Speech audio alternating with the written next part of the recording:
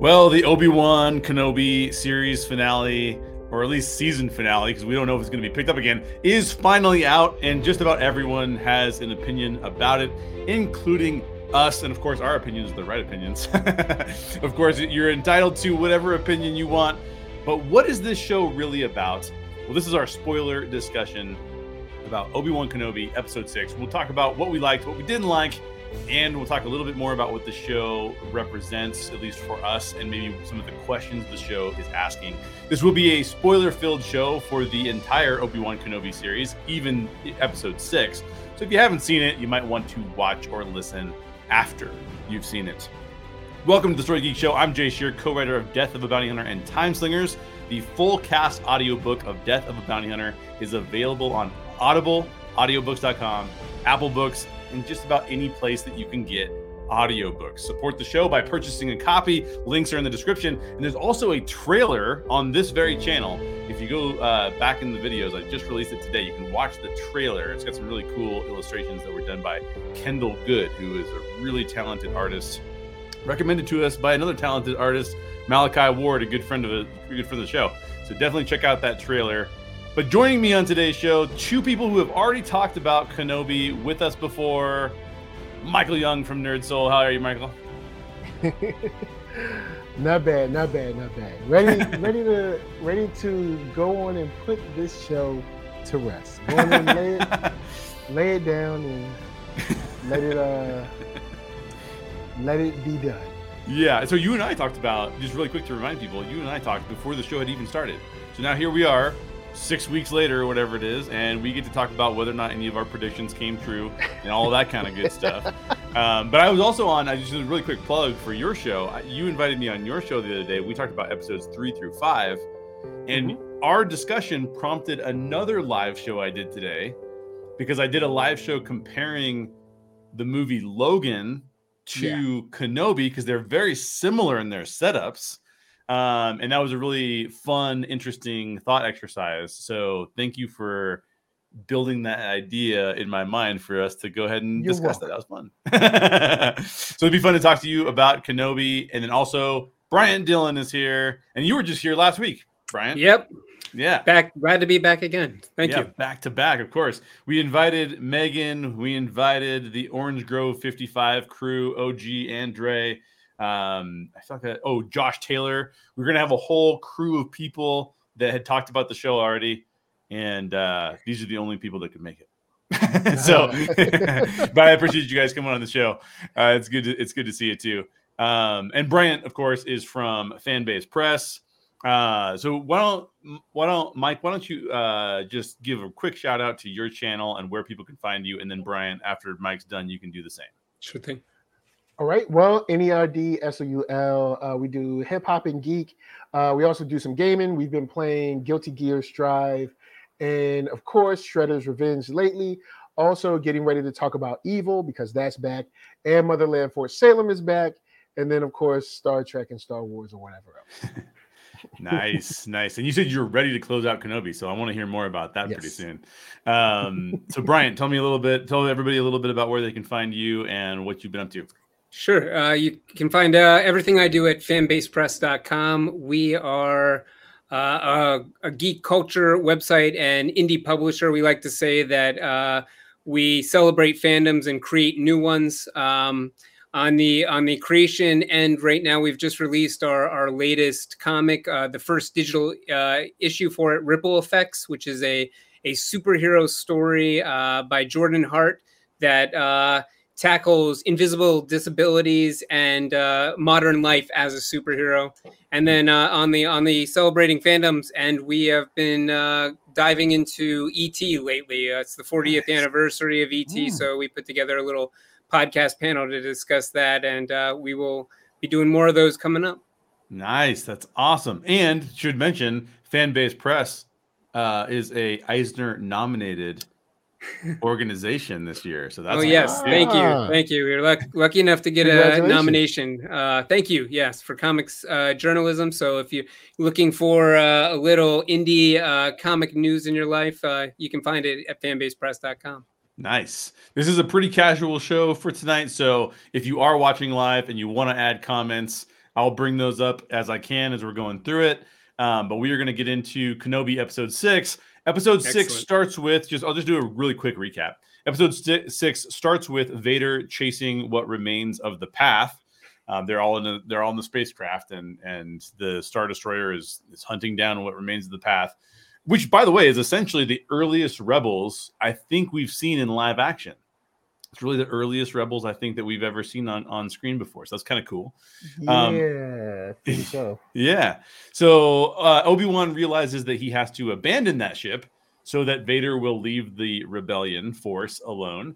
And meanwhile, Reva is after Luke Skywalker, and Uncle Owen and Aunt Beru realize they need to fight off Reva to protect Luke. That all leads to Vader and Obi-Wan facing off yet again in another lightsaber fight, and Uncle Owen and Aunt Beru fighting off Reva. So we'll cover all of these topics as we go through it, but that's the basic recap of the show. It is essentially the third act. So we have Obi-Wan defeating Vader without killing him. Reva realizes she can't kill Luke, and Leia makes it back to Alderaan, and we see Obi-Wan meet Luke Skywalker for the first time, and we see Force Ghost Qui-Gon Jinn, which I said I was going to be really mad if we didn't see. We did see him, which is all kind of fun. But I want to start out with you guys. So Mike, I'll start with you. What is your scale of 1 to 10 take on this episode of Kenobi, but then the series as a whole, now that we've finished it? All right, this episode, I don't know. I might set it somewhere around maybe like a 6.5 or something. Okay. There was some cool stuff in it. Yeah. But then they also did the cutaway thing that I hate. Like, this is what you've been waiting for ever since this show has even been announced.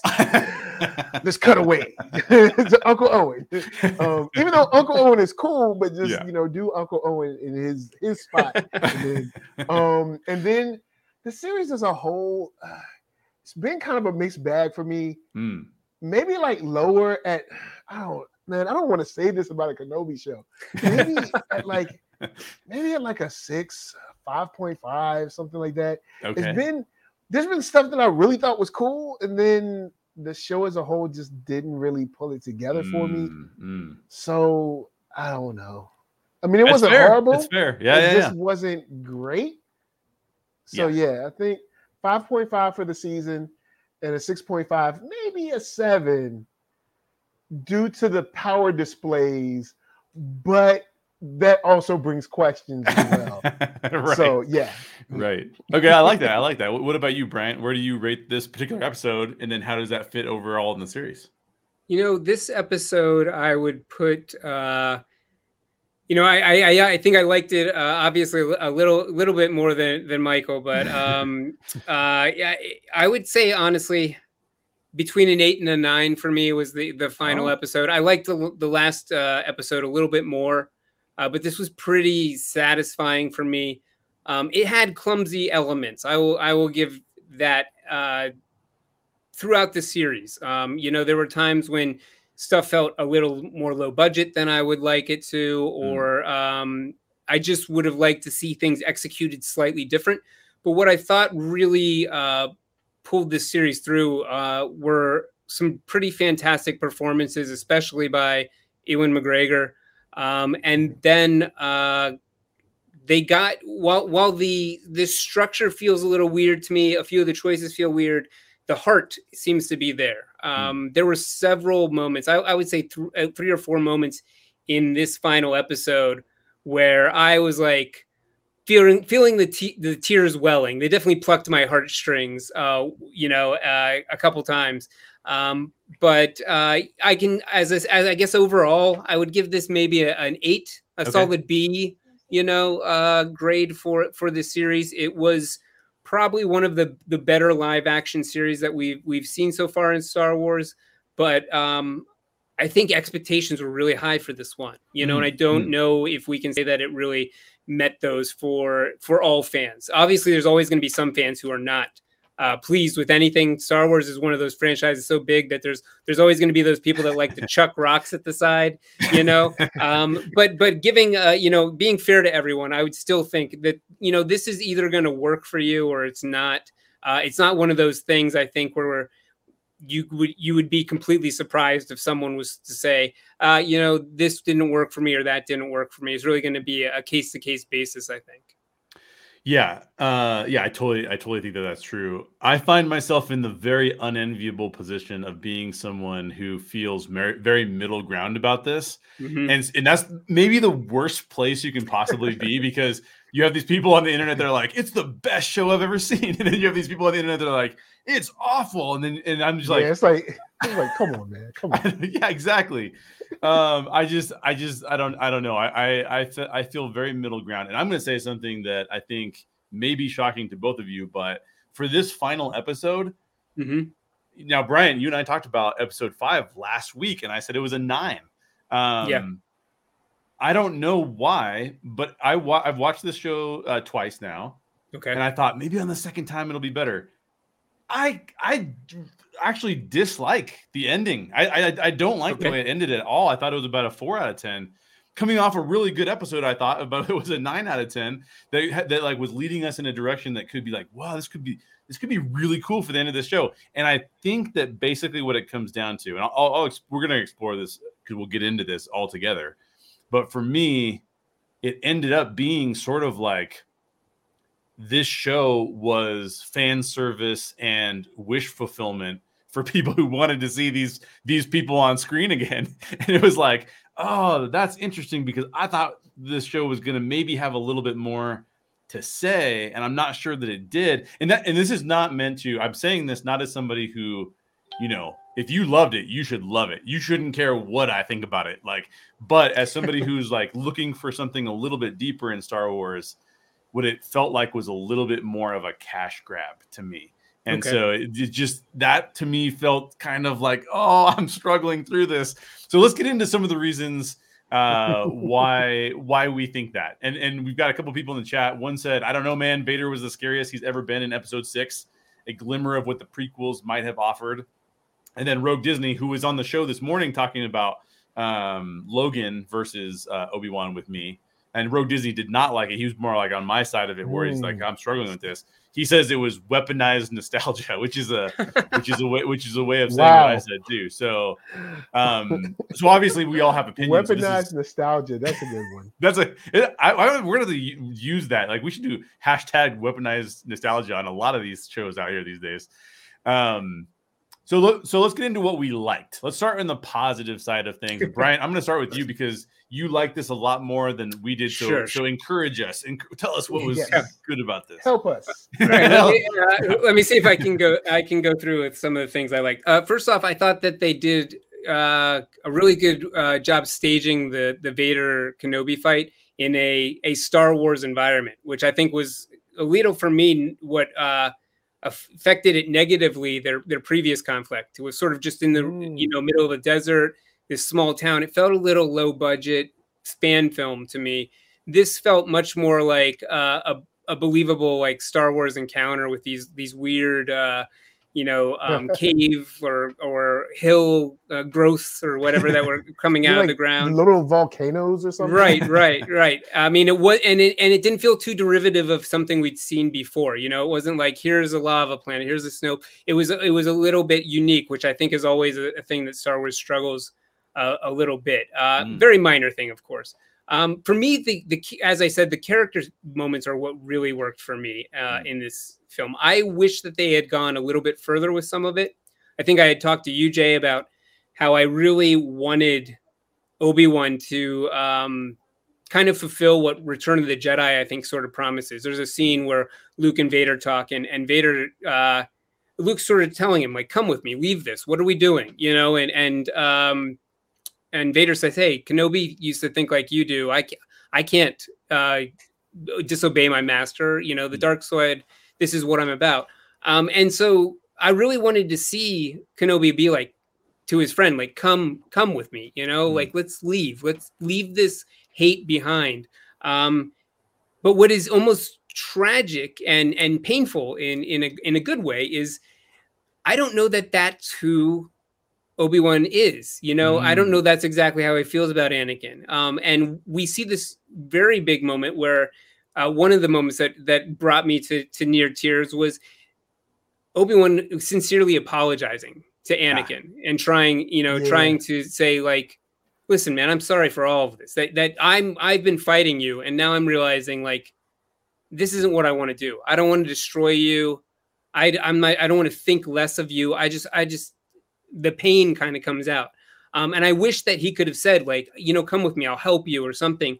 But then I think that that's the problem here. And that's sort of the sad thing is these were two great friends. And I don't know that they ever can come back together. Anakin has crossed lines that even if Obi-Wan can feel sympathy for him, can get to that heart. I don't know that he can look past what he's done, And what's interesting about that is sort of that's repeated, I think, in both, maybe in all three trilogies of the films, is that it really takes the right person reaching out to someone who's struggling with this kind of trauma at the right time. And that's very true to life, like sometimes it's a certain person that reaches out to you and stops someone from whatever, doing harm to themselves, doing harm to others, but they might have been approached 30 times before, but it's the 31st time, from a specific individual that really hits that point. And I think you see that with Kylo Ren, you see that with Vader, you see that with Anakin. The right people come at a certain time to kind of pull them back from the edge, but there are many other people that try to reach out to them, and the anger, the pain doesn't allow them to be vulnerable, doesn't allow them to reach back out. And so I thought that was really interesting.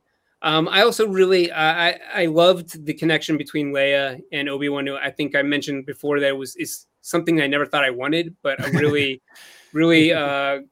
grew on me. And the final, while their final scene together wasn't exactly what I imagined, it was still, again, I think like he brings your heart into your throat when he gives her that just honest moment about like, listen, here's where you got from your parents. These are who your parents were. I can't give you details. I can't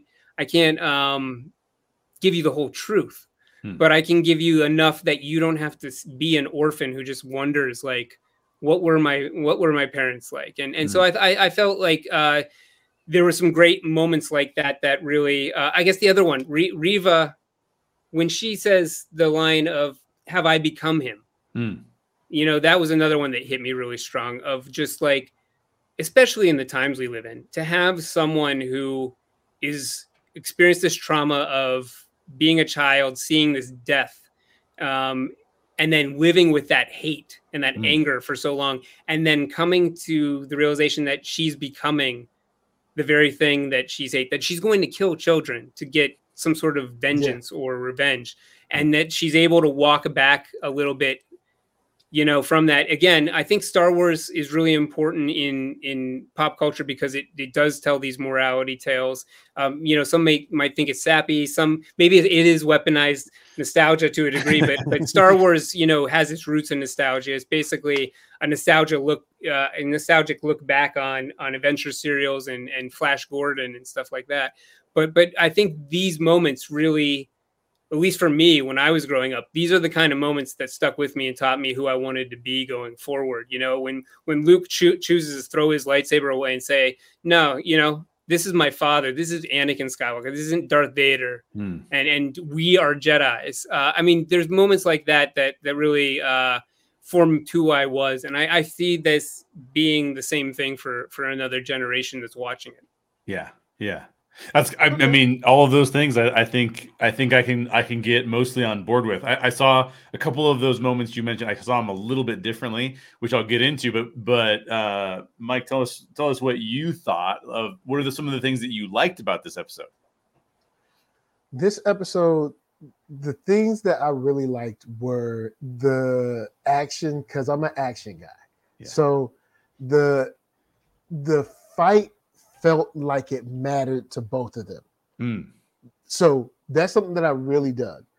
It kind of came across on screen like this is something that it was dire for both of them. Like this is something like okay, this has to be done. On Darth Vader's side, I have to kill you because technically you're my last tie to the light or whatever. I'm under the impression Ahsoka's dead. So I killed my apprentice. Now I have to kill my master, and then all of that will be over. And you even kind of get a little bit from the emperor too, like, you know, it's like you getting soft out there. So he's like, so, and then on Obi-Wan's side, he's like, I have to stop this man. He's gone crazy. Like, in this whole empire thing, I've got to stop it. Like, I tried to hide from it. I can't hide from it. So now I got to stop it. I have to end this. And that's something that really, really came through for me in that particular fight.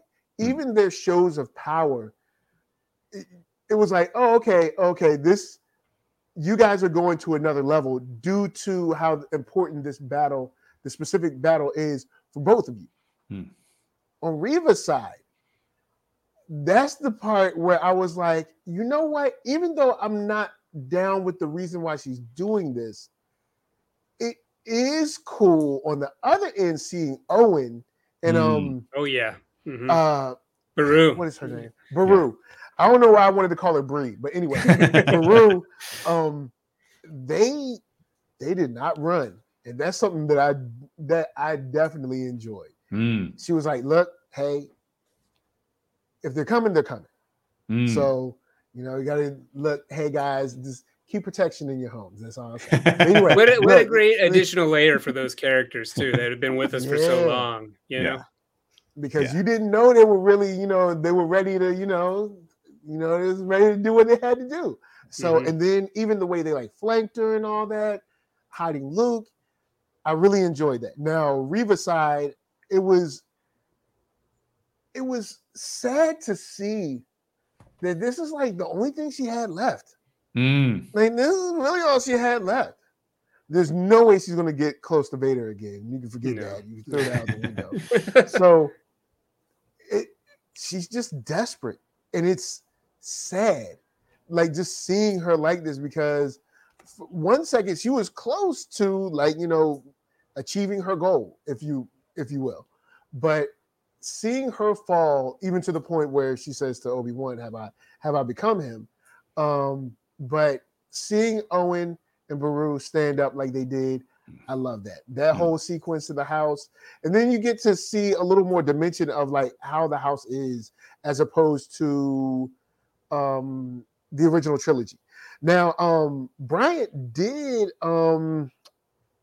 he brought up my favorite scene from the original trilogy when Luke gives himself up to Vader.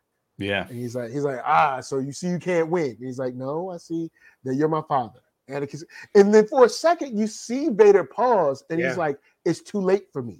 And even though he has on a mask, you can feel that emotion of like, I mean, I would, because I thought both of you were dead, but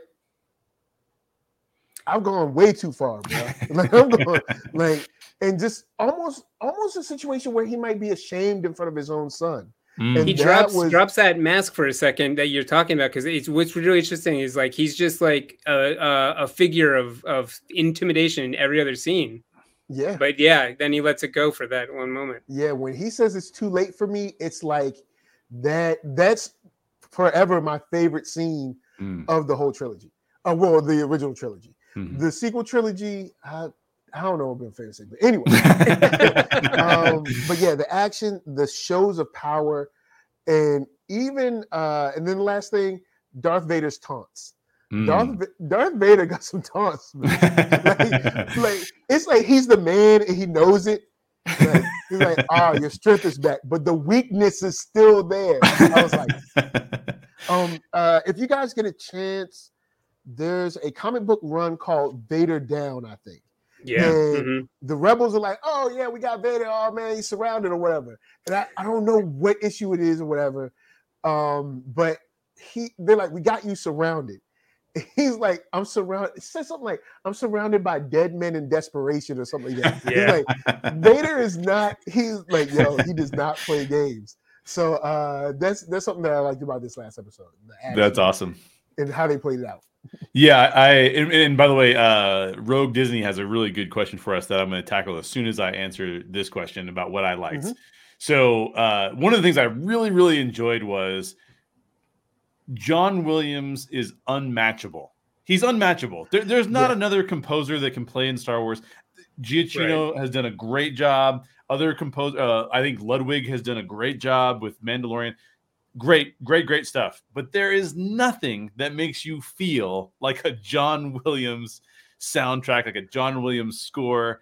I remember when they were having Leia go through picking up all of the instruments she was going to put on, and they're playing just her theme in the background. I'm like, this is just you can do this to me all day, and I'm going to like it because this is so the music is so evocative. Right. So I did love that. I love them bringing in that at the end there. And then just like you, Mike, I could watch an entire series on Uncle Owen and Aunt Beru. This was really fun to see them like get into action. I think that both of the actors who play the younger versions do a phenomenal job with those younger versions, and have probably been some of my favorite performances. They're very minor performances, but they're some of my favorite performances of the Kenobi series. So I really, really enjoyed that. And then I also really enjoyed. I didn't enjoy the battle as much as you guys enjoyed the battle, because what I kept thinking in my head was like, I know we're not going anywhere with this. Like, there's no one here is dying. Like, so it kind of doesn't matter. It kind of doesn't matter, yeah. But I did to Brian's point, and I think it was, for me, it was sealed when this was very much an artistic choice that I think was the right artistic choice, and it was just about as perfect as you could handle the scenario, which is when Vader's got half his mask missing, you can actually see Anakin, and the voices going in and out between Hayden Christensen and the voice modulation that they use for Vader. That was, sometimes Star Wars will try to capture trauma in a way that does not feel the one that comes to mind automatically is the Vader no, right at the end of Revenge of the Sith, where it's like, that doesn't seem like something Vader would have done. But in this moment, with Anakin being half Vader, half Anakin, face off against Obi-Wan Kenobi, dealing with all of the trauma that he's had, trying to put that on Obi-Wan's shoulders, saying he's never going back to Anakin. I thought that was a really strong moment. And I also thought that it was directed really well. The way that they filmed that, I thought was really, really good. But before we get into what we didn't like, let's tackle this question from Rogue Disney, which I think is a really, really good one. Do you feel, I'll start with you, Mike, do you feel like this was more designed for those that don't know Star Wars? So is this more of a thing for like new Star Wars fans, or is this more of a thing for fans people who've been fans of Star Wars for like as long as the three of us, which is basically our entire lives, right? Like, what do you think? Man, I mean, I guess on one hand you could say, you're always trying to get new fans, but the Legend of Kenobi is at least, even if you're talking prequels, you're still talking like 18 or so years, 20 years, like 22 years, something like that. So however long that is, I mean, maybe they're trying to get new fans, that might be interested. Oh, who's this guy? But I don't know. It doesn't seem like a show built for brand new fans in the way that Mandalorian is. But I could be wrong. But for me, it seems like, hey, you guys all love Kenobi. You've been loving him your whole lives. And you wanted to know what he's been doing at this point in time, and you finally got something for you. Like, that's kind of, I guess, what I feel it was for. But I mean, guess you never know. What goes on because if you ask me what went on in the boardrooms is, I think they had 5 cool scenes mapped out. And they said, okay, let's just get to shooting. We got the volume, go shoot. Yeah. I had to add something in there between. but I don't think so. Okay. I think it's more for kind of like those established that wanted to get a deeper look at Obi-Wan. So I'd say no, maybe not. I think Boba and Obi-Wan are definitely for older fans. I think. Okay. And the Mandalorian is definitely for someone new. Ahsoka is probably going to be for someone who's like newish, because the Clone Wars, even the animated series dates back now. It's been a while since that first episode. The movie. So maybe Ahsoka's not even really for new people, but we'll see. We'll see. Yeah. What do you think, Bryant? I guess I have a little bit of both. Okay. You know, that it is, and it isn't in some ways. I think the approach here is that that with Ewan McGregor coming back, and with the knowledge of the character of Obi-Wan, you know, being somebody that not only present in the prequels, but you know, big presence in the original trilogy. I think that Disney and Lucasfilm were aware more people are going to be tuning into this one than every other series that we've put out. Mandalorian has brought in a lot of people. You know, I'm sure like the Andor show is, all these shows are going to bring in a lot of people, but a lot of people tuning in are like us. We live and breathe this stuff. We're talking about like, oh yeah, this happened in the book, and then you know, this connects to a comic or whatever. This is in the Legends lore, and I think one of the things they knew with this series is like, hey, some people are going to come in that have only watched the movies and maybe not like fanatically, you know. They saw them, they know the story basically, but they're not living and breathing this stuff. But it's big enough that Ewan McGregor's coming back, that they know this character, that they're going to tune in. I mean, my mother is watching this series, and she doesn't watch every Star Wars series, but this one, you know, drew her back specifically because of the actor and the character. And so I think with that, one of the interesting things that you get with a series like this is repetition for some of the audience, but not all of the audience. Like one big scene here that I think is pulled right from the animated series, which I think all the animated series have been pretty phenomenal, is the damage to Vader's helmet, you know, and the modulating voice. I mean, it's straight out of the Ahsoka confrontation in Rebels, but they knew, you know, only a certain audience. I mean, I have friends, and I'm sure you do too, where you're like, watch this, please. This is some of the best Star Wars out there. And you know, they're like, well, it's animated. I don't know if I'm ever going to make it to. It's like me trying to get some people to read comics. Some people are just never going to make that jump, you know? So there's a chance to take that to a cinematic level. And I think they wanted to mine, you know, some of that territory in several different areas here, you know? Things like the Inquisitors are very well known to hardcore Star Wars fans, but to someone who's only watched the movies, this is a new thing, you know? So I think it's a little bit of both. I think it is supposed to walk the line of appealing to old fans and new fans, but they definitely knew like, hey, we want people to be able to come in that have only seen the movies and not be completely lost, or at least be able to follow along and sort of maybe we reteach them some of the things that others have seen in the comics or the animated series, or even other TV series that we've done.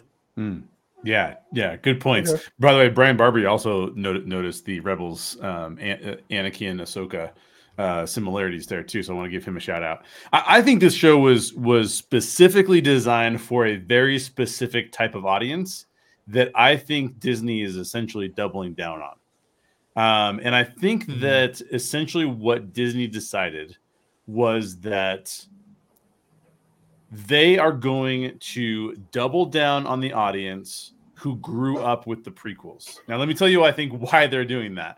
I think they're doing that because they learned a couple lessons that I think maybe were lessons that I wish they hadn't learned. And a part of the fandom wishes this.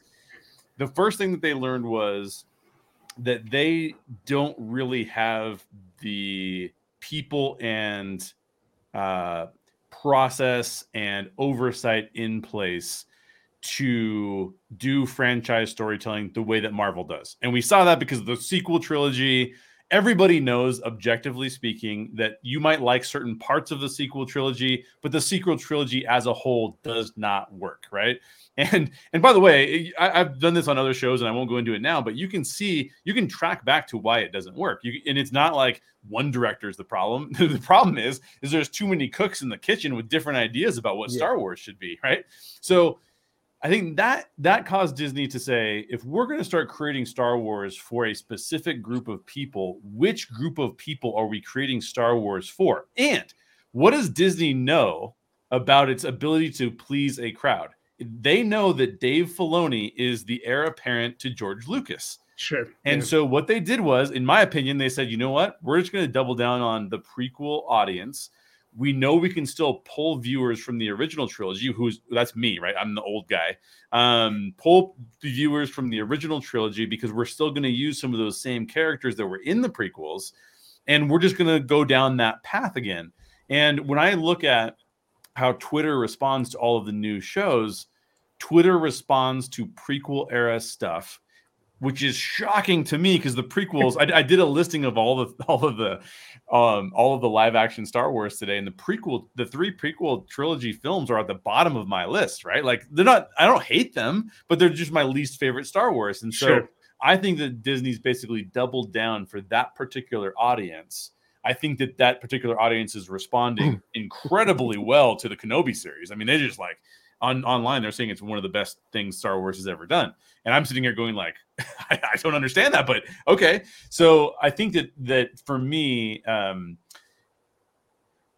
to capitalize on what you've both said, it's not a new audience, but it's a newer audience because they just don't care what the original trilogy fans who were fans from way back in the day. I don't think they really care what those fans think. They've decided we have a new canon. The canon is our canon, and we're just going to do it the way we want. May I throw in some ideas? Why? Yes, please do. One, the prequel era has something that helps it tremendously. It's called Clone Wars. Yes. Clone Wars cleaned up a whole lot of heavy lifting. Yes. Now, as far as the audience, a little less racist. And the audience, always nice. To be honest, the audience is a little less racist and a little more forgiving. Yes. As far as like story stuff goes. Correct. So that's where they're like, hey, look. Also, it's a younger audience. They're probably buying a little bit more merch than the older audience. No reason to sell to people that are dying off. We're all members of that club. But. So it's like, hey, let's go and sell to this audience because there's a couple of different reasons. There's the hateration in general. Yep. Then the racism on top of that. Yep. Then also this audience is a little more forgiving to like things that might be, weird and wacky storytelling. And also they probably buy a little more stuff. Okay. I think Star Wars can tell stories just as well as MCU or anyone else, and have all these different side quests and missions and stories and everything. I think they can. They never they never have a plan. As we see, you know what? In the finale of Boba Fett, you see this Gundam right here. You see this? They should have went with some more mechs. No, but they don't have a plan, and I don't really care whose plan it is. Just have the plan and do it. Because even they even came out after the sequel trilogy and was like, "Hey, we didn't have a plan," and I'm like, "Yeah, we know, we knew that. Like we said that. Like we know you didn't have a plan. Like we knew that." But once again, there's cool stuff in the sequel trilogy that I think is kind of fun. Yeah. There's some great ideas thrown in there, but once again, it seems like a lot of their situations are, we got some great ideas. let's just shoot something. And it's like, no, you have a story group. What's the point of having them if you're not gonna create a story that's compelling? And it's not a situation where it's hate, because I don't mind, watching it or watching them, because there is that side where it's like, oh, well, it's Star Wars. You just need to be happy that Star Wars exists. I'm like, well, let's not go that far. Yeah. But I do think that it's time that they figure out what they want Star Wars to be. Yeah. And then once they figure out that, then they can figure out what they want their side missions and stuff to be. And then they can get, because I'm like, you got 3 shows now, and they've all been pretty decent. You've got the extra movies like Solo, which isn't too bad. Yeah. You got Rogue One, who was really killing it. Yeah. Then you got the sequel trilogy, which has got its peaks and valleys, but you have the ability to do this stuff, and you're just ruining it because Star Wars for them is probably still just toys and T-shirts. Yeah. And it could be so much more. It's true. But we'll see. I have a little bit of a different perspective on that, but I think Michael has a lot right at the same time. I think one thing that we also get lost in is that we think, because something worked out really well, that there was as much of a plan as we think. And I think that has lulled a lot of these creatives into a sense of like, well, we winged it last time, and that allowed creative control, or not creative control, but creative flexibility, and that attracts auteur creators to your projects. So Marvel has done this as well. They walk a balance beam of like, how do we attract talent? Some of it means it has to be young talent. Some of it means that it has to be concessions made, but when you actually read between the lines for, say, something like I guess what I would compare the original trilogy of Star Wars to when we're comparing the MCU is the Infinity Saga. They're obviously different, amounts of film, but essentially they're 2 complete stories. The original trilogy was one, and the first first run of MCU, the Infinity Saga, was the same. And in both situations, I think what happened was like a little bit of magic in a bottle. It could have been horrible. I mean, they didn't really plan out Star Wars as much as we like to think of it. The original trilogy, Lucas was constantly adapting as he went. Even to the point that Gary Kurtz and a few others left after Empire Strikes Back because they didn't like where Return of the Jedi was going. And many things, changed. Everything from like Owen being like Obi-Wan's brother to the fact that Leia ended up being Luke's sister, all these things.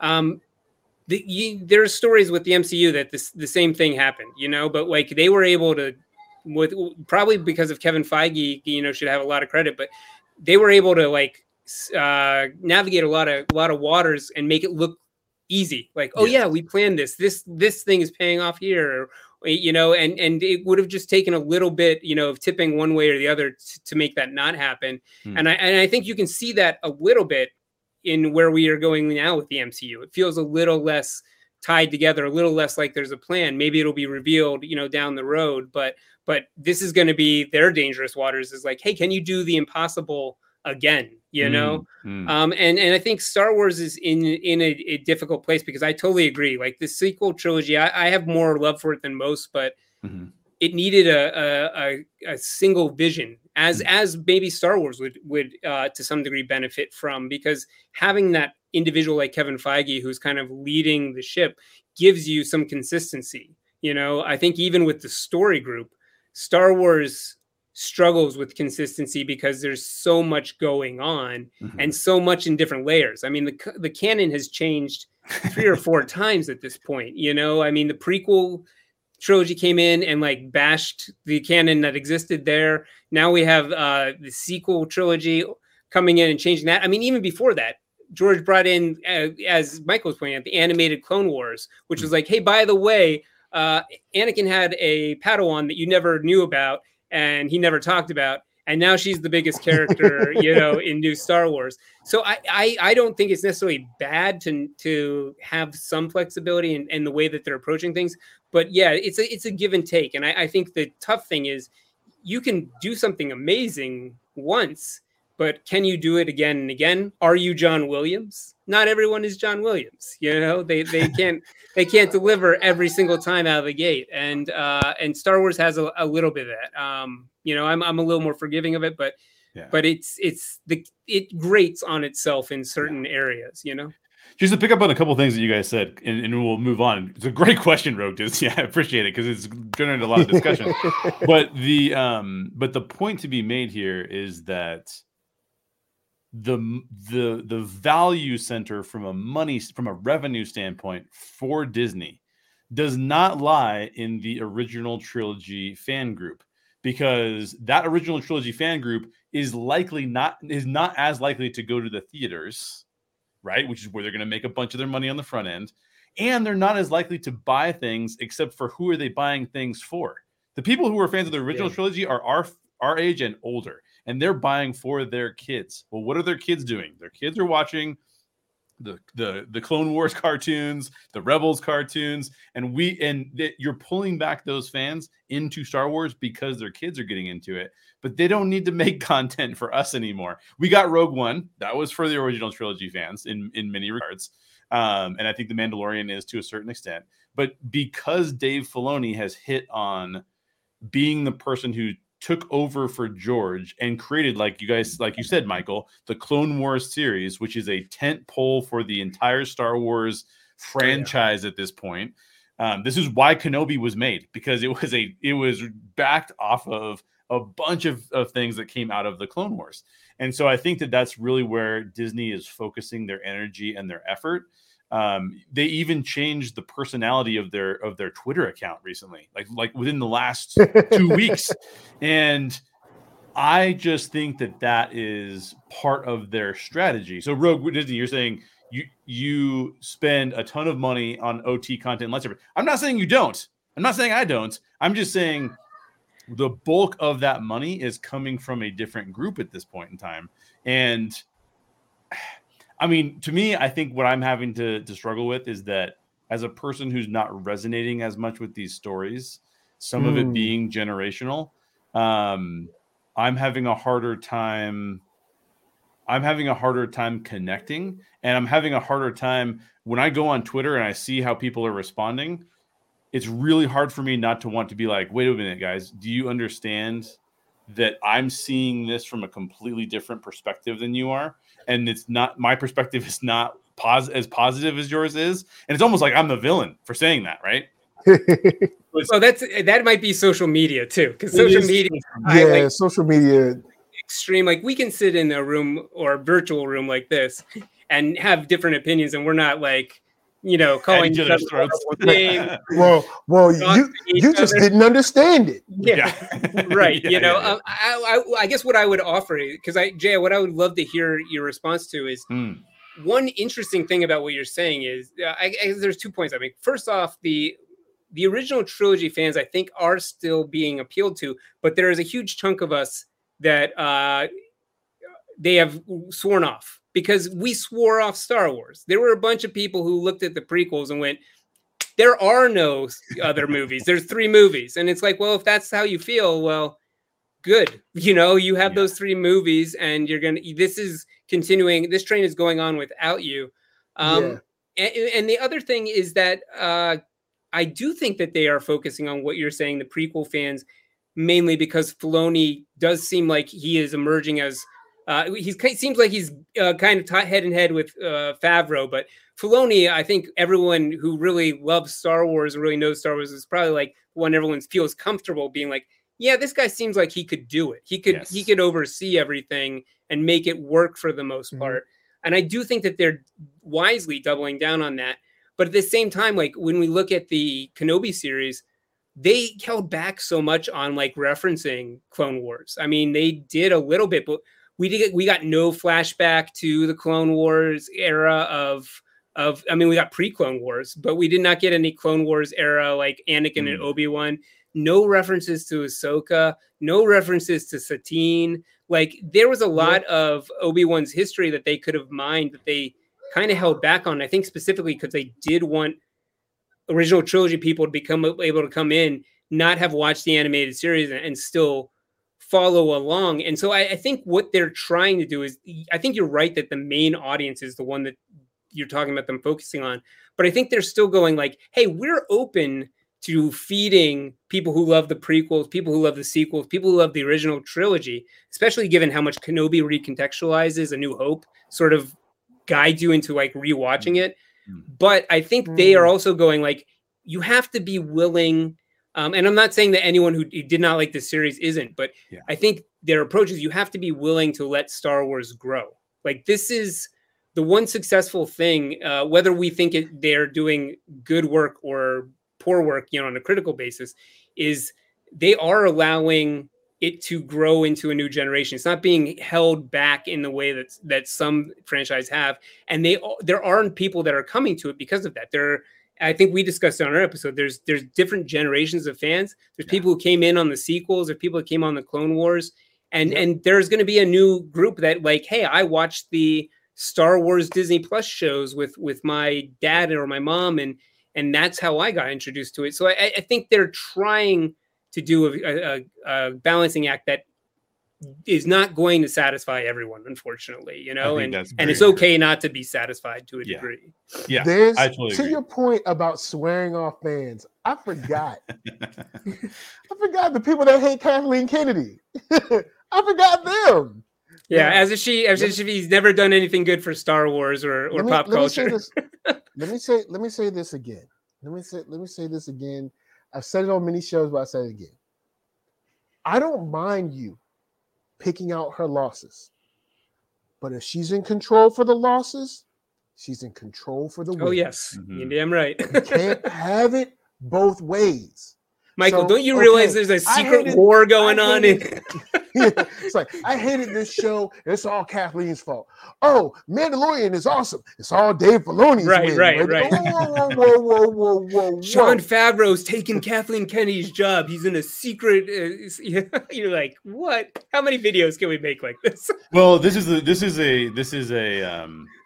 the Kathleen Kennedy issue is a misunderstanding of what Kathleen Kennedy's role is in Star Wars. Thank you. Because Kathleen Kennedy's role in Star Wars, she's a money person. She's a production person. She is not a story person. And by the way, the story group is actually a group of librarians. They are not storytellers the way that we would assume they'd be. They're not brought in to write scripts. They don't do those kinds of things. They're like an encyclopedia reference. They are an encyclopedia. So the way that Lucasfilm has set itself up, I think, is one of the reasons we get such discombobulated ideas about what Star Wars is, because it's not set up in a way that I think that Jon Favreau and Dave Filoni, if they took over guiding all of the stories that are in the universe, I think they had a little bit of a miss with Book of Boba Fett, just my personal opinion. But I would say give the storytelling over to them and watch them run with it, because I think they'll do a really good job. But I do want to continue on. That's because the money people were like, hey, yo, look, it's time to get that Boba Fett money, man. People love Boba Fett. It's like, but we already made it with Mandalorian. Yeah. So we ain't got no more ideas for it. And we're in the middle of the second or third season? We're in the middle of the third season. So like we ain't got no ideas for that. We thought you didn't want. Because remember, the idea was there's never going to be a Boba Fett show. So it's like, all right, cool. We made our own Boba Fett. Right. It's Din Djarin. That's what we've been rolling with. And now all of a sudden you say you want Boba Fett. All right, well, I guess I had to figure out something with some Tuskens, and I don't know. We'll make something happen. And that's why it's like you got like 2 episodes that's like Boba. Yeah. Are you there? Which could have worked, but it didn't. What it did was like, oh yeah, Din Djarin's back. Word, hey yo, how you been? I ain't seen you in a while. Yo, have you seen Grogu? What's he up to? Like, it's pretty. Oh, hey, you know this is Boba Fett, right? Oh no, don't worry about that. What are you doing right now? What's going on? Like, well, and let's face it, the reason why Mandalorian was so good is because it had Jon Favreau, who has the original trilogy sensibilities, Sure. with Dave Mhm. Filoni, who has the George Lucas sensibilities, and they just Yeah. merged those two together in what's basically going to appease a large majority of the fan base. So obviously, Star Wars is still figuring itself out, and I think that, you know, we had some good episodes here. We had some bad. Well, not everyone thinks they're bad, but we had some inconsistencies even in this show, right? And Sure. so it is going to be what we get out of Star Wars until Star Wars says, this is the Kevin Feige. This is who hires the people who are going to work under the Kevin Feige, and we're going to proceed as we need to. And I don't know why they haven't moved in that direction yet. I think it's a big miss on their part, honestly. But it is what it is. So I do want to talk a little bit more about this finale, though. Great questions. So thanks for bringing that up, Rogue Disney. That was fun. What did you not like? If you guys don't mind, I'll just throw out a few things that I didn't like about it. I mentioned a few things already, talking about how I felt like it was a lot of fan service. I don't think I gave my rating on the entire series as a whole. I think I give the series as a whole about a 5.5 out of 10, probably, which is largely driven by the finale, because the other shows I actually liked quite a bit. But a couple things. I don't need to see a Vader Obi-Wan fight, because I'll tell you what happened to me watching the Vader Obi-Wan fight. And it happened to me seeing Leia again too.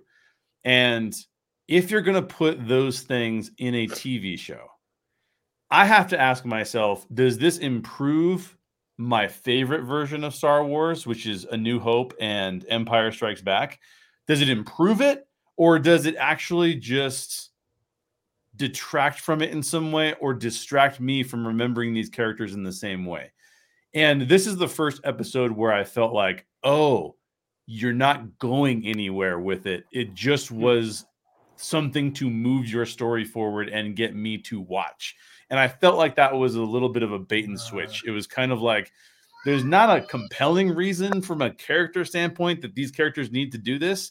And I felt in some ways that it actually took away from some of the interactions I saw later. I prefer a longer time between Obi-Wan and Vader meeting up again. I prefer a longer time, because that longer time allows this rumination of yeah, it's not like I just saw you 10 years ago. I haven't seen you for 20 years, and I didn't know you were alive. And those kind of things to me were pretty powerful in that film. But here, seeing it again kind of makes me think like, I don't think I needed those character moments, and now I'm feeling odd about them. I don't love them.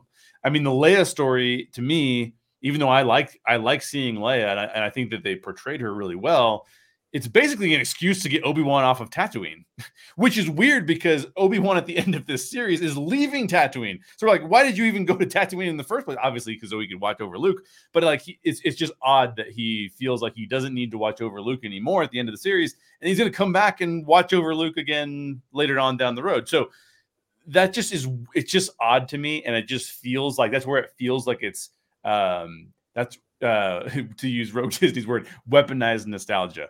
Get involved because you love these characters, but we're not really going anywhere with it. So I think that was just a little bit of a letdown for me. And then I think that these moments were. So let me just say this. I thought that Spider-Man No Way Home, if you were going to weaponize nostalgia in a way that would get me to feel all the feels and be happy about it, was the exact perfect way of doing that. And not only that, but you actually covered some of the moments and had character development when Andrew Garfield catches MJ, and it's a complete redemption of what happened to his character in his films. Like, those to me are like their character building moments. Let me give you a few moments that to me felt like they were just fan service moments. And if you guys love these moments, I don't mean to be offensive. They just didn't hit me right. And that was you get the Emperor, right? Like now you get the Emperor, and there's nothing like interesting about the Emperor except for he's there, right? Like, so it's not like he's got like clones in the background that he's cloning for the sequel trilogy or anything like that. But we also get the hello there moment, and I'm like, oh man, like that's such a meme now. It's such a meme that it's losing value, right? We get the Obi-Wan meeting Luke moment, and I just felt like it was kind of one of those things where it was like, man, I just don't feel like that I need that moment right now, because I know what's going to happen later. I already know what's going to happen later. And then the moment that I really wanted to see, the Qui-Gon moment, does not make sense to me, because if someone is in the midst of anxiety and depression and having a hard time connecting with the Force, what better time to connect with a mentor? And the mentor doesn't show up till he solved the problem, you know? So to me, it was like, it's like cops in an action movie. They show up in the end. It's like, yo, thanks, but I fixed everything. You know what I mean? Like, no matter whether it's Die Hard or whatever, it's like they always show up at the end. In the very end, like, oh, we're here. It's like, we fixed it. Yes, exactly. And it just felt to me like those were fan service moments that they didn't help build the character arcs. They didn't help build what I was hoping to see in this bigger picture of where this show was going. I would have loved it. I thought this was going to happen. Didn't happen. I would have loved it if when Kenobi is in the rubble, after Vader has brought the rubble on top of him, if Qui-Gon's voice came to him in that moment and said, do you remember me meditating when we were fighting Darth Maul? That's what you need to do now, Obi-Wan. Like, connect with the Force. The Force will get you through this. But instead, it's kind of like, figure it out on your own, kid, and then I'll show up when you figured it out. It just, to me, those things were, that's why I felt like those things were such fan service moments. Again, if you like them, fan service is really cool, because what it does is it says, we know you want this, so here it is on a plate, right? Which you shouldn't feel ashamed of. But for me personally, those moments felt a lot more forced than I was hoping that they would feel. So, having said my piece on what I struggled with the episode, I don't mean to rain on anybody's parade. I really don't, because for people who like this, I don't want you to think that you shouldn't like it for some reason or any of those things. But Michael, why don't I start with you? I know, Brian, you're going to bring us back up because you might say some things you dislike, but we know that you like the show in general. So, Michael, what do you think? What are some of the things that you struggled with the show? Okay, Leia is not 10. She's not. That girl is not 10. it bothered me because I was like, this girl is not 10. She's not 10 years old. And I know it's a dumb thing because we watch high school movies and stuff, and people be like 50 years old pretending that they're a high school senior. But it killed me that she wasn't 10. I'm like, yo, isn't this kid like 5? And then Leia, it's not her fault, because this is what the direction or the script or whatever told her to do, or the story told her to do, but she was annoying through a lot of it. like especially they did the thing with her that they do with a lot of a lot of rescue scenes where the person you're rescuing it's super clear that you're rescuing them, but they fight you all the way. And it's not only in this, they do it, in tons of movies and shows, but it's just annoying. So not only is she the Hollywood precocious child, where it's like, we've seen children, we've been around children. Yes, there's some precocious children, but some kids are just kids. So now she's like the short 35-year-old. And on top of that, now she's gonna fight us on everything. And I remember watching the second episode, it was second or third, and I was like, would you just shut up so we can go? Like, so I can save you? Like, can you just, like, they're shooting, okay? They're shooting. Like, can we just go? Like, because there's things, I got things to do. I'm cutting meat in Tatooine, and I'm hiding out. I got things to do. I don't want to be here. You know what I'm saying? I'm here helping your daddy out. So that's the thing that really got me. Then the infighting from the Inquisitors. The Inquisitors' characterization in other mediums has always been, they weren't best friends, but they were definitely like a unit. Like, they moved it. And all we saw them essentially doing was like infighting, similar to kind of like Rogue One, where it was like you found out the Empire was just like corporate work, where Tarkin is like stealing the idea of it's like, no, this is my project. It was your project, but now I'm your boss and it's my project. Like we've all been in some kind of meeting where they're giving somebody praise and you're like, we are the ones that did this. Like, yeah, he's in charge, but he didn't know anything. Well, we did the work. So you just see a lot of infighting. And I really didn't care about Reva. I didn't care about her being from the gutter. I didn't care about anything until I was like, oh, cool. Revenge plot. Man, this could have been a better show on its own of the revenge plot of the kid. You killed younglings. So it's like, oh, snap. One of them actually made it and has crawled tooth and nail to kill you? Hey, can I watch that instead? Nah. What you can watch is a couple of cool moments woven together in like this loose thing we're calling a story that has some strong moments, but when you put it all together, you're like, yeah, this didn't need 6 episodes. Probably could have had 3, maybe 4, and like tied this up. But those are the 2 main things. The Inquisitors infighting, which I was like, I just don't care that they're infighting because you haven't showed them as being a force to be reckoned with. So I don't really care. And then Leia just really, until the episode where Reva's interrogating her, then I was like, okay, cool.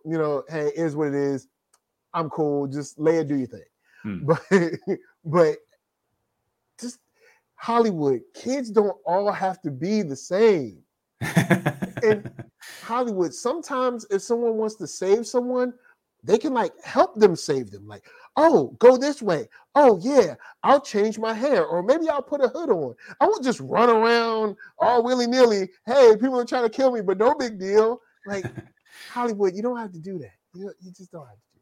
You know what a lot of that is too with the kids is interesting because being a huge Stranger Things fan, which is mostly about kids, it's a lot of times it's when the kids have to interact with an adult world as opposed to kids being like when you watch Goonies, right? It's like you're in the kids' world. When you're in the kids' world, it's a different thing. But when you add a kid to the adult world and make the kid basically and outsmarting all the adults, it's one thing for a kid to win in the kids world. It's another thing for a kid to win in the adult world because you're kind of like, So I didn't have any major problems with Leia, but I totally understand where you're going with that. So Brian, what are some of the things that you didn't like, but also lift us back up a little bit, get us more positivity back in the show. Well, I guarantee that we probably all could talk about this for hours. Like the hardest thing is to not respond to all these things and go on for 20 more minutes about these specific things.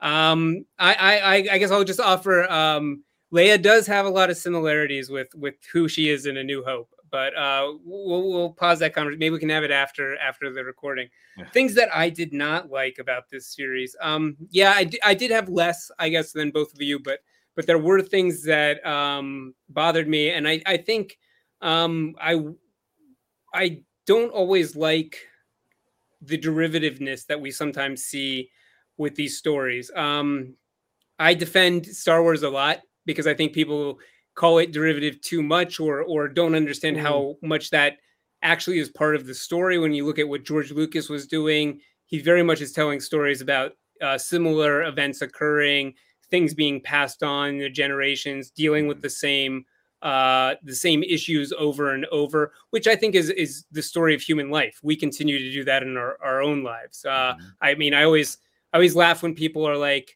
another Death Star. I get it. There's been so many Death Stars, but you know what? How many decades have we been obsessing about nuclear weapons? We haven't moved on to the next thing. We're still, where are weapons of mass destruction? Oh, are they bigger? Are they easier to shoot? Yep. Okay. So I do think that some of these things do, reflect our own life. But one thing that bothered me in this series is that I don't know that I wanted Riva to die, but I think it might have added some oomph to her story. I feel like one thing that left me kind of scratching my head is, how did she shrug off this gut stab with laser with lightsabers, with laser swords? We saw the Grand Inquisitor do something similar, and I kind of just went with it, like, okay, he's not human, maybe there's something else going on. They've even implied in the comics that he might somehow be trapped in living again and again, and that Vader has some sort of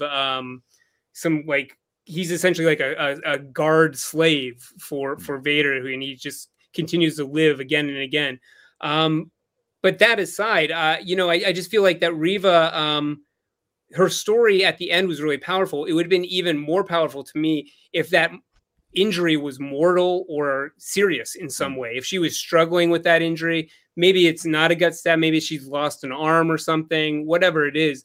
But I do feel like that kind of went away. It was like Vader stabbed her, left her alone, and then she is off on some new adventures later, which I just don't know if that feels true to that character's story. But who knows? She'll come back like Darth Maul, and I'll be like, thank God they didn't kill her. They had a story in mind. Other than that, I do, again, going with derivativeness, as much as I liked the Vader Kenobi confrontation, I do think, hey, like, let's switch it up. Let's not copy what we've done in the animated series so closely. Let's show something a little bit different. And one element of that too that I've always struggled with since the prequels is, and Star Wars has sort of walked away from this, so I think this is sort of a unnecessary complaint, but I'll throw it out there. It always feels weird to me when conflict is chosen when it doesn't seem to be the appropriate, physical conflict is chosen when it doesn't seem to be the appropriate task for that character. I really feel like it was something to see Obi-Wan get into his Clone Wars stance and go at Vader, but it lasted so long, I think, because they wanted to give us this really meaningful action scene, when I think this series is not about meaningful action scenes or massive action scenes. This is a story, if we look at what Kenobi was trying to tell us, this is how do we get from the broken man at the end of the prequels, who has been completely manipulated, as every Jedi has been disillusioned and has walked to some degree away from the Jedi values, because of his participation in the Clone Wars, his blindness, the same way that Yoda feels that and has to go into some sort of exile. And how do we get to that character that we meet in A New Hope, where he's not a broken man when Luke meets him? He has a little bit of humor. He has a little bit of lightness. He has something to teach these characters. And he walks into that Vader confrontation like, hey, this is no big deal, man. I'm at peace with who I am. I know what my role is to play, And so I do think that there was, I don't know if it was necessary. Like, I think when you play with these things, you always have the potential of doing what I think has happened to Jay, where it's like your imagination was more powerful than the story that they told. Right. That's going to happen sometimes. So for you, this is not able to compare with what you had in your mind for years, Right.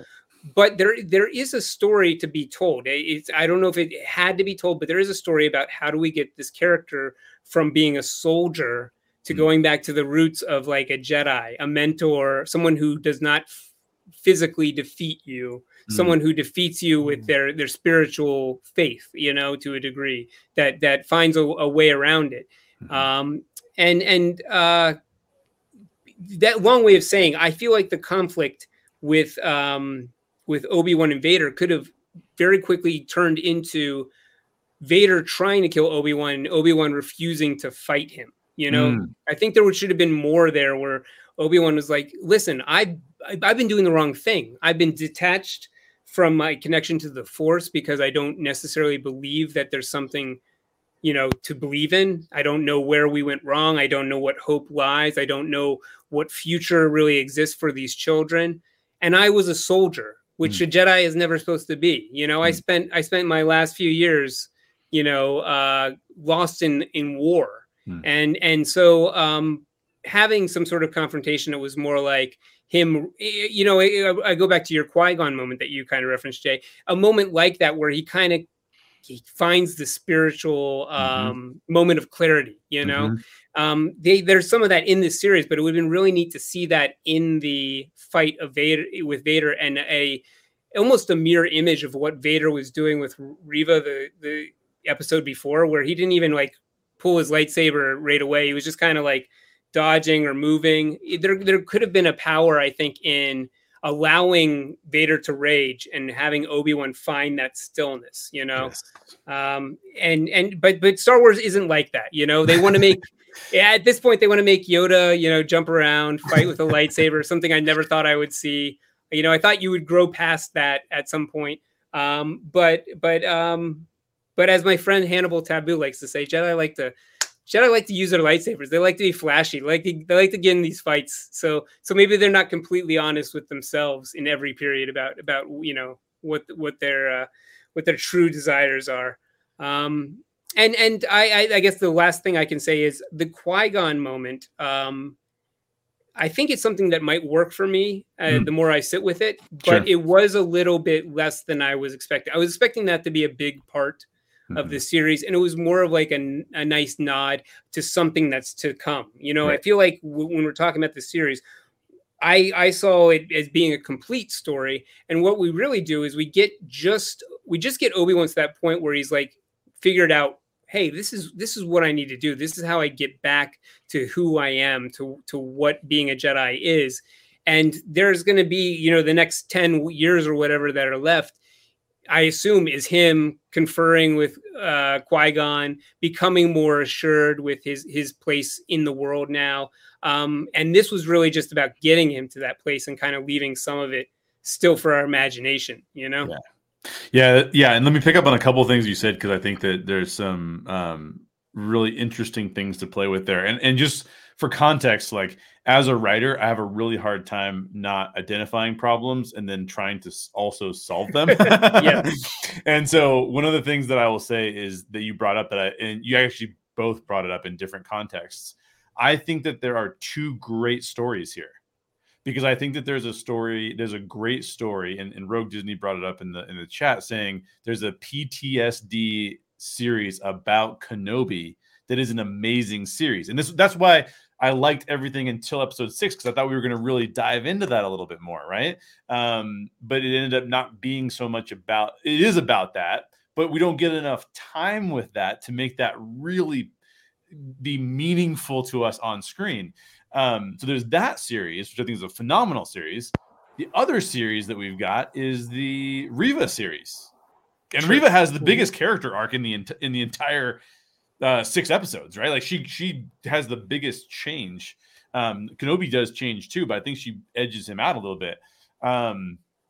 Those are two great series, but I think one of the problems was that I think they ran into, I talked a lot about this more on the show I did this morning, where if you know where Anakin ends up and you know where Kenobi ends up, and then they're going to throw in Leia too. And by the way, we know where Leia ends up. If you throw those 3 characters in and you know where they end up, you even know where aunt and uncle and uncles end up, right? Yeah, we know where they end up. We know where they end up.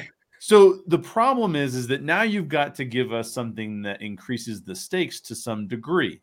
Reva is that character. That's why this character was added, to say, oh, there's a character who we don't know what's going to happen with her. And Tala was that way too, right? And I think that the problem is that there were now too many subplots for 6 episodes.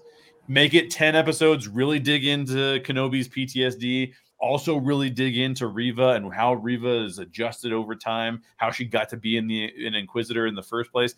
Those things for me would have really fleshed out what I think this show was attempting to do. But give them, again, you guys both said it, when they're just trying to film content, it starts to feel like a money grab, because it's we'll make it 10 or 12 episodes, or take a character out and make it about one character. But I think they're struggling with a lot of different things on the story side that make it really difficult to accomplish all of what they want to accomplish. Well, you could have tied those two storylines together too really well, because obviously if both are dealing with trauma, both are dealing with PTSD, they could reflect on one another, and they did at times, I think, in their strongest and maybe moments. even find stronger kinship than they did in the fifth episode. Yeah. I honestly think one thing that would have, and I don't know, I think that you are right about there seemed to be too many additional stories going on. I think they were trying to satisfy several audiences, and I almost wonder if there's been so much pushback against the de-aging and the CGI like occurrences of Luke and like say Tarkin and these other characters. I wonder if they were a little shy about doing that too much in this series. But there's part of me that goes like, I wonder if that hurt them a little bit, because in some ways, part of the strongest part of episode 5 was being able to cut back and forth between the flashbacks that actually served the story and see Obi-Wan and Anakin together, and then have it reflect on where they are. And there's part of me that goes like, the first episode really dived into the despair, the PTSD that Kenobi had. I wonder if we had less of a need to get into like a sort of a swashbuckling story, and we were more introspective and left Obi-Wan on the planet, on Tatooine, by himself for the most part, ruminating with these things, and had a flashback every episode to the connection with Anakin. And, I wonder if that would have served it better, because it would have been so laser focused on those specific elements. I think there was a need in some degree to go like, well, people are going to get bored of this guy just being depressed and going over the past. And, maybe it's a little too, I don't want to say it's too mature for Star Wars, because I think Star Wars can be very mature at times, but maybe they felt like the younger audience is not going, like your 10-year-olds are not going to enjoy, here's a guy in his, mid 40s going like, what has happened to my life? How do I see my way out of here? But I do think that maybe that would have helped a little bit, because they worked so well in that first or in that fifth episode, Yeah. And that was a lot of what you're saying is what I think made, in my comparison with Logan, right? Because Logan, which I talked about, you can go back and watch that video, but I talked a lot about with Logan, is like the one element that I think Logan has. Well, Logan has two main elements that this show does not have, but all the other elements are the same. He's depressed. He's alone. He's trying to figure out how to recover from having been a former hero and no longer a hero, living in a world that's going down the wrong path, has to take care of a little girl. There's so many similarities between the two films, but the one thing that Logan has going for it that Kenobi doesn't is that, one, we don't know how this story ends, right? We don't know what happens with Laura. We're surprised by the Professor X death. And then when we figure out that Logan's going to die, okay, now we get it. That's crazy. And then we're able to process all that. But the other thing is that, and again, I think this is a sense of time. Logan is active where Kenobi is inactive. Now, what do I mean by, or reactive is a better way of saying it. Logan wants to get a boat and take Professor X out on the boat to kind of end life that way. And he's very dedicated to it. He's doing all of these things to protect that dream, to pursue that dream. He's active. Kenobi is basically like, I don't want to do any of these things. I'd rather just go back to Tatooine for most of the series until the very, very end. And so I think that what that does is, again, too many characters to play with, so we can't give him, but if we gave him something else to be more actively pursuing, I think it would come off a little better. It would feel a little bit more like we understood what his conflict actually was and where he was struggling with that. But again, these are all things that, it's not a bad show. I don't hate the show. I like it better than Book of Boba Fett. Yeah, because you pitched that. I pitched like 2 or 3 shows. Yeah, exactly. Like, I'm sure Brian pitched, and I guess it's because you think like, there's no way I'm coming up with better ideas. There's no way. Like, these people are like they're working at Disney, but then you think, oh yeah, I forgot how Hollywood works.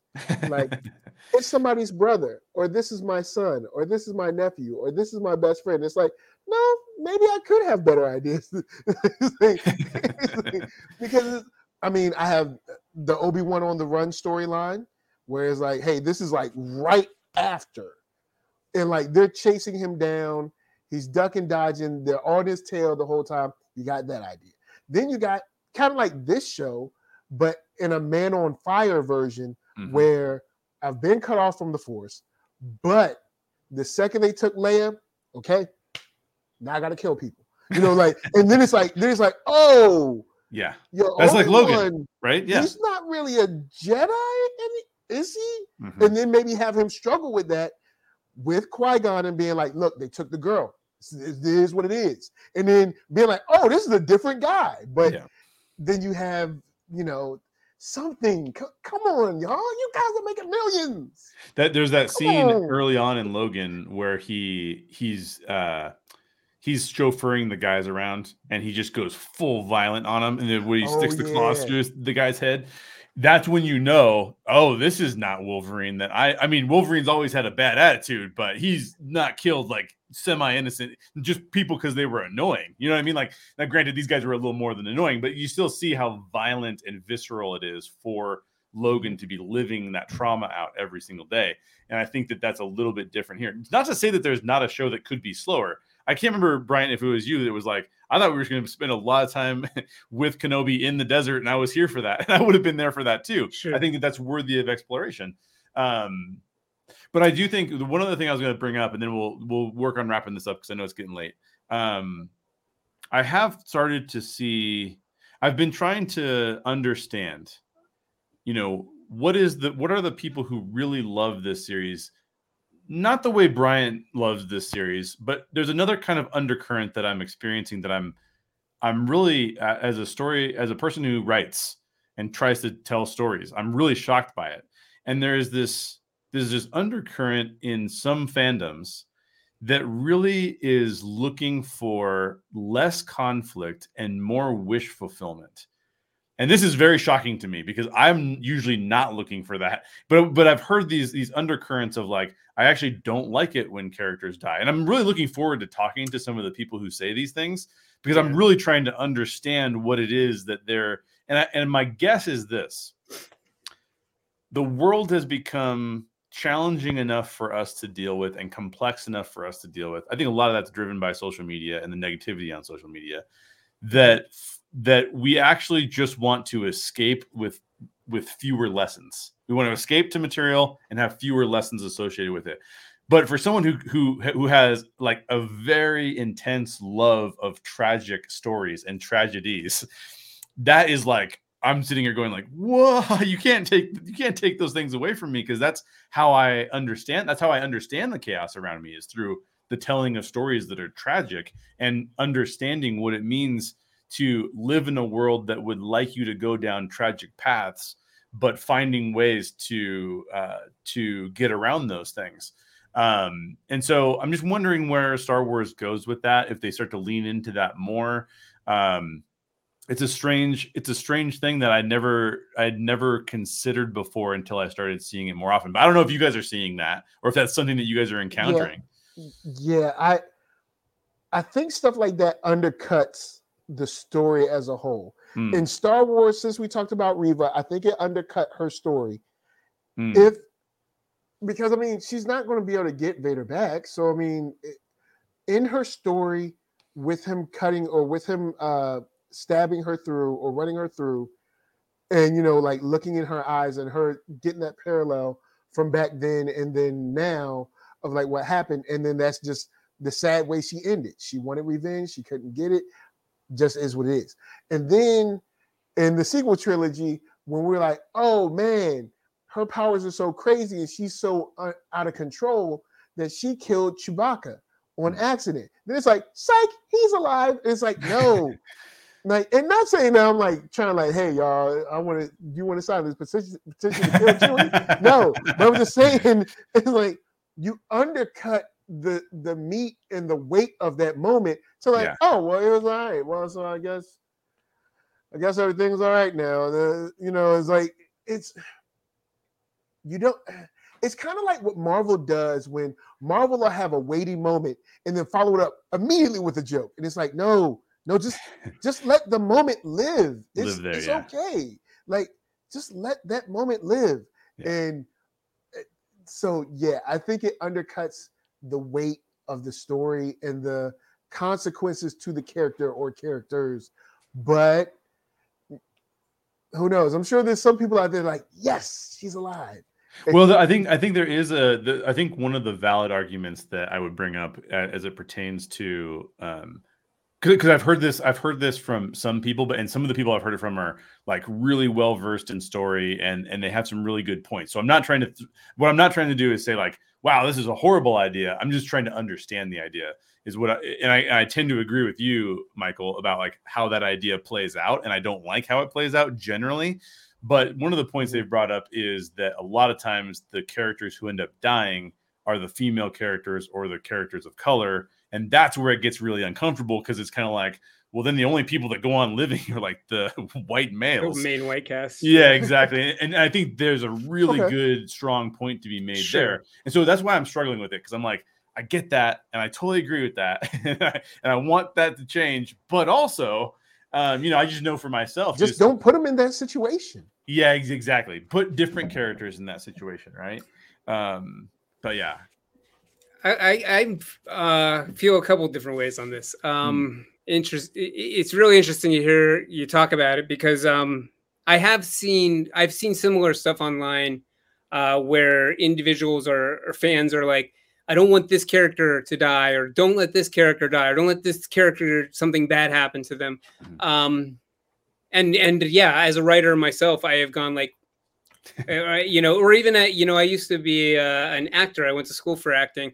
Those are the roles that you generally want. You want the conflict, you want the drama, you hope for a good death scene. You hope to not like outweigh or outstay your welcome.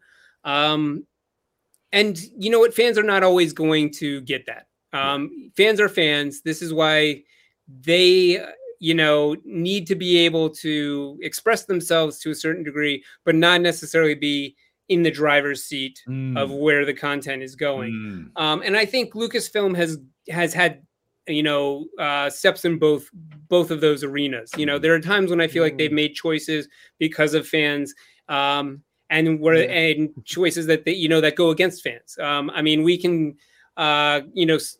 criticize Chewie not, his death not being fulfilled, at the way they kind of played that game on us in Rise of Skywalker. But at the same time, someone had the guts to put a saber through Han Solo in the first Star Wars movie in 2 decades, and they did not shy away from that. I mean, I know certain stars aligned where Harrison Ford was probably like, this is the only way I'm coming back. But at the same time, I find it so interesting that people look at Force Awakens for all the criticisms you can give it and go, well, that's a safe movie. I'm like, I don't know that it's safe to kill Han Solo in your film. They could have pissed off a lot of people. And I know some people that are, So I think that they, I want to give them credit where they are making these choices, and also acknowledge another thing, that Star Wars is sort of different than these other franchises we're talking about. I think Star Wars can only, not that it can't be malleable, but it's a story that always is going to center to some degree or reflect some degree on family. And it's always going to have some sense of hope. Even Revenge of the Sith, which is probably the darkest entry that we've seen so far, or Rogue One. I mean, everyone dies in Rogue One, but the end of that story is hopeful. It's not supposed to be a complete downer. You're supposed to feel the pathos, but it's Star Wars, I think, has certain elements that have to be kind of present.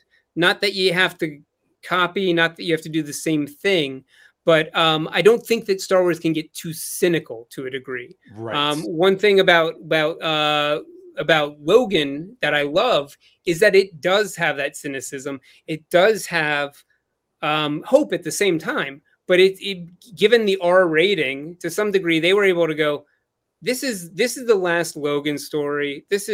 We're going all the way. We're talking to adults who have been raised on these movies, and if we do compare it to Star Wars, you got to think about, well, how do I feel about every other X-Men movie that led up to Logan? Right. Are they the same quality? Do they pay off the same way, or is there this one gem, that happened? So I think that all these things sort of factor in. Yes. And in what is most difficult, I think, as a creator and a fan these days, is to kind of wrap your hands around and grapple with social media. Yes. It's not so I want to be down on social media. It does a lot of great things. Sure. But boy, can it make you miserable or angry at times. Totally there are definitely times when I feel like you, Jay, where I'm like, I'm seeing, I'll give my example. I am not someone who will cart with any kind of sexism or racism or abuse that was associated with The Last Jedi. But the film didn't work for me as much as it did for a lot of other people. And I feel like I am at least trying to be honest enough with myself to go, this film is equally loved and hated. And then there's a middle ground too. But it wasn't the greatest film. It wasn't the worst film. And it did divide audience just based on the story. Yeah. And then but if you go online, it's all that you get is fuck these people, Lucasfilm, oh my God, it's horrible. And then ruined everything. Yeah. And then the opposite, which is very difficult if you do have criticisms where it's like, this is the most amazing film. Yes. It is objectively a great film. And if you don't think so, you know nothing about film. And you're like, well, that on its own is hard to deal with. And the algorithms, it's important to know that they want us to have conversation. So the most passionate conversation is two people spitting hate at each other. Yes. And so those are the ones that rise to the top. There's no measured approach. Not at all. It's the best movie in the world. And if you didn't like this character or that character, or you didn't like this or that, then it's because you don't understand the movie. There's those that you don't understand it, or you're racist or you're sexist. And trust me, it happened.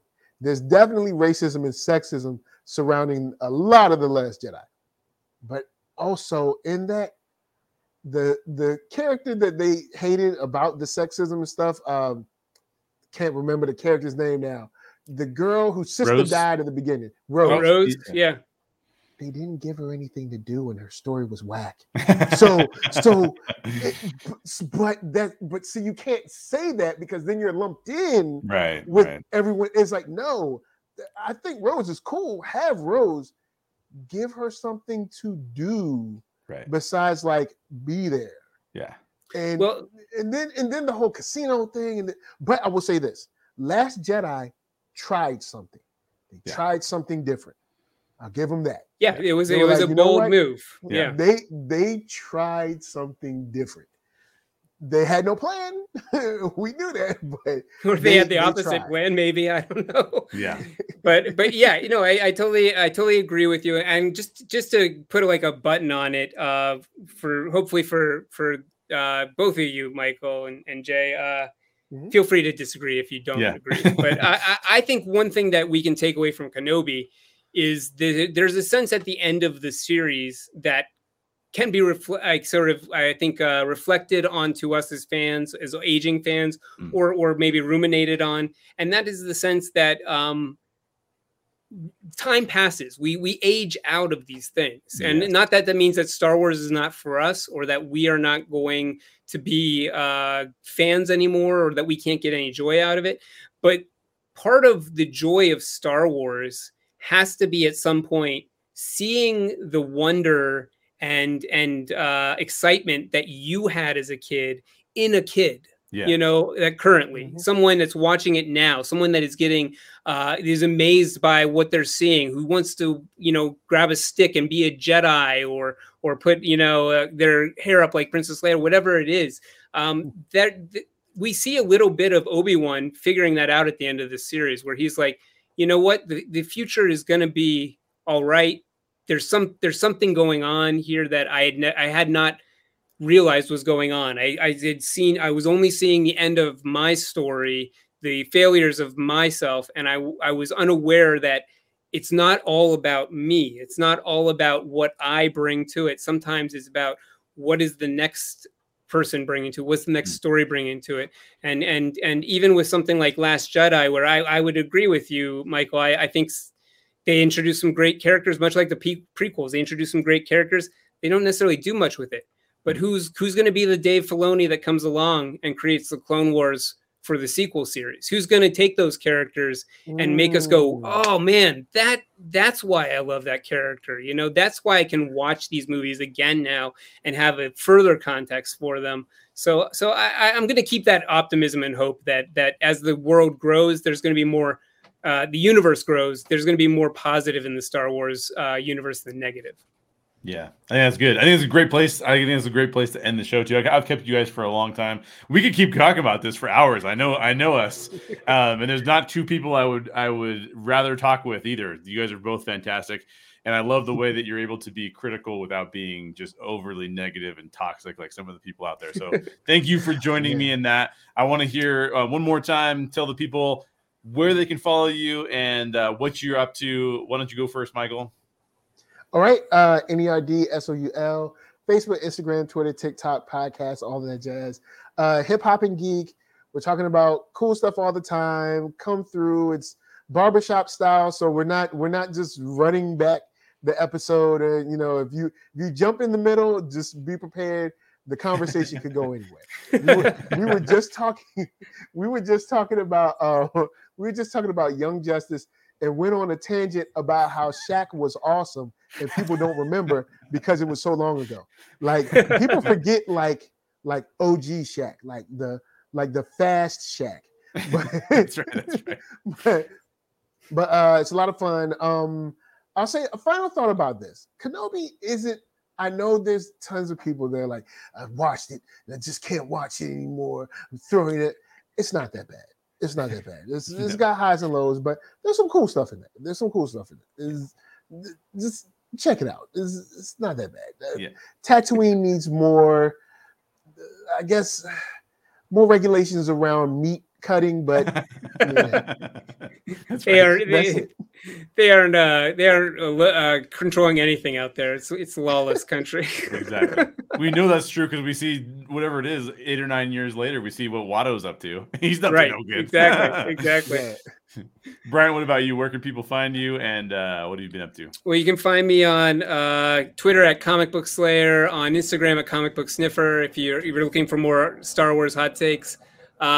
Fanbasepress.com is where you can find everything that I do in the geek realm. I would invite you to check out our new series Ripple Effects, which is now on Hoopla Digital. So if you have a library card, you should be able to check it out. Check issue 1 out. And also stop by and see some of our geek culture content. As I mentioned, we just put out a panel discussion on the 40th anniversary of ET. We're going to be releasing our own Obi-Wan Kenobi podcast at some point, reviewing that. And I think we're talking about Blade Runner coming up. It's another 40th anniversary for a lot of. I mean, 1982 was a big year for movies, so there were a lot of movies to cover. That's awesome. Yeah, I'll definitely go listen to that. That sounds amazing. And if you need a summer audiobook to listen to, I'd love for you to take a read or listen to Death of a Bounty Hunter. If you're a fan of steampunk, fantasy, Western mashups, we call them weird Westerns, then please pick up a copy of our full cast audiobook, Death of a Bounty Hunter. It's about a desperate sheriff who will do anything to save his daughter and a bounty hunter who realizes he can no longer run from the truth. It's sort of like Red Dead Redemption meets Raiders of the Lost Ark, but we throw some badass female characters in there too. A link to deathofabountyhunter.com will be in the description. Please support the show by picking up a copy. And that is it for today's show. If you have a question or a topic you'd like for us to cover in a future episode, please leave me a comment or shoot me an email at hi@reclamationsociety.org. I'd love to include your questions or topic ideas in a future show. New episodes of the Story Geek Show drop every week, both on YouTube and on your preferred podcast provider. And I release these days all throughout the week, but I try to release always consistently on Wednesday, but there's always new stuff. So make sure you're subscribed on YouTube or your preferred podcast provider so that you get notified of all the latest content. Thanks for watching. Next up, It's all about Stranger Things. I'll be covering my favorite story of the year thus far, Stranger Things Season 4, which we're going to get a part 2 of pretty soon, so stay tuned for that, and we will see you on the next show. Thanks again, guys. I love talking with you guys about this kind of stuff. Thanks for joining me. Thanks for having us. See ya. Bye.